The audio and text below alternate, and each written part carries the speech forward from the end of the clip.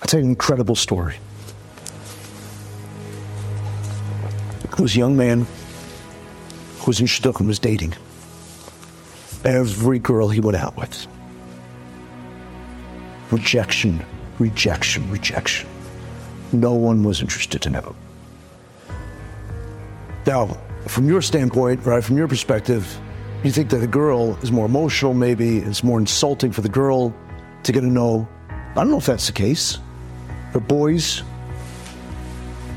when they get a no, it can be very, very damaging also.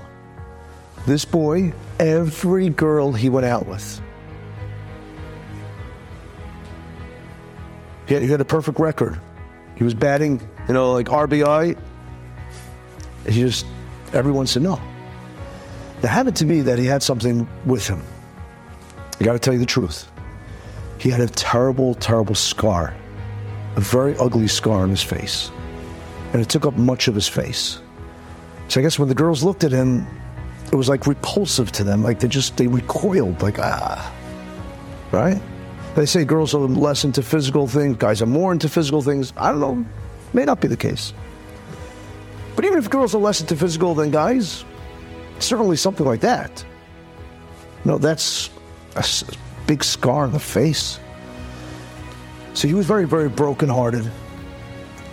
And his parents told him, go to the great rabbi, go to Rav Chaim Kanievsky in Bnei Brak. Get a bracha, get a blessing from him. Ask him what to do. He desperately wanted to get married, he wanted to build a family. But nothing was working because of this. I guess he's being disfigured in that sense.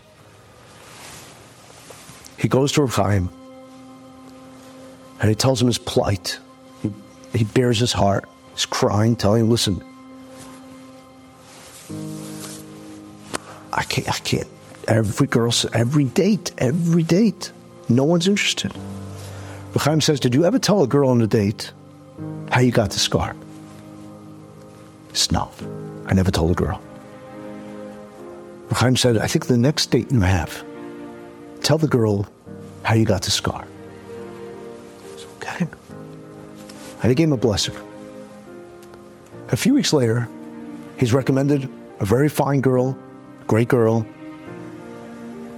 But he has his stomach. He's very anxious.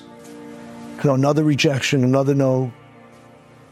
Picks up the girl, sitting with her. And he says to her, I want to share something with you. I want to share with you how I got the scar.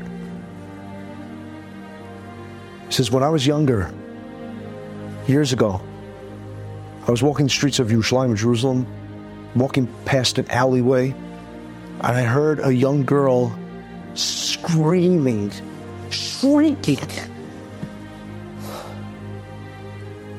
And my heart, I ran, and I saw that a girl, a nice Jewish girl, was being attacked by an Arab.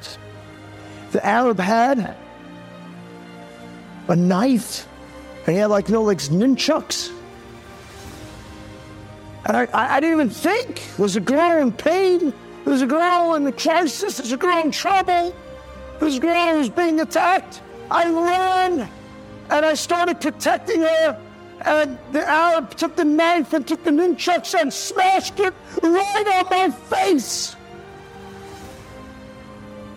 And I grabbed the girl and I said, go, run. And I ran away. And I was bleeding profusely. The blood was oozing and dripping. And I went to the hospital. They tried to do stitches. They tried to do plastic.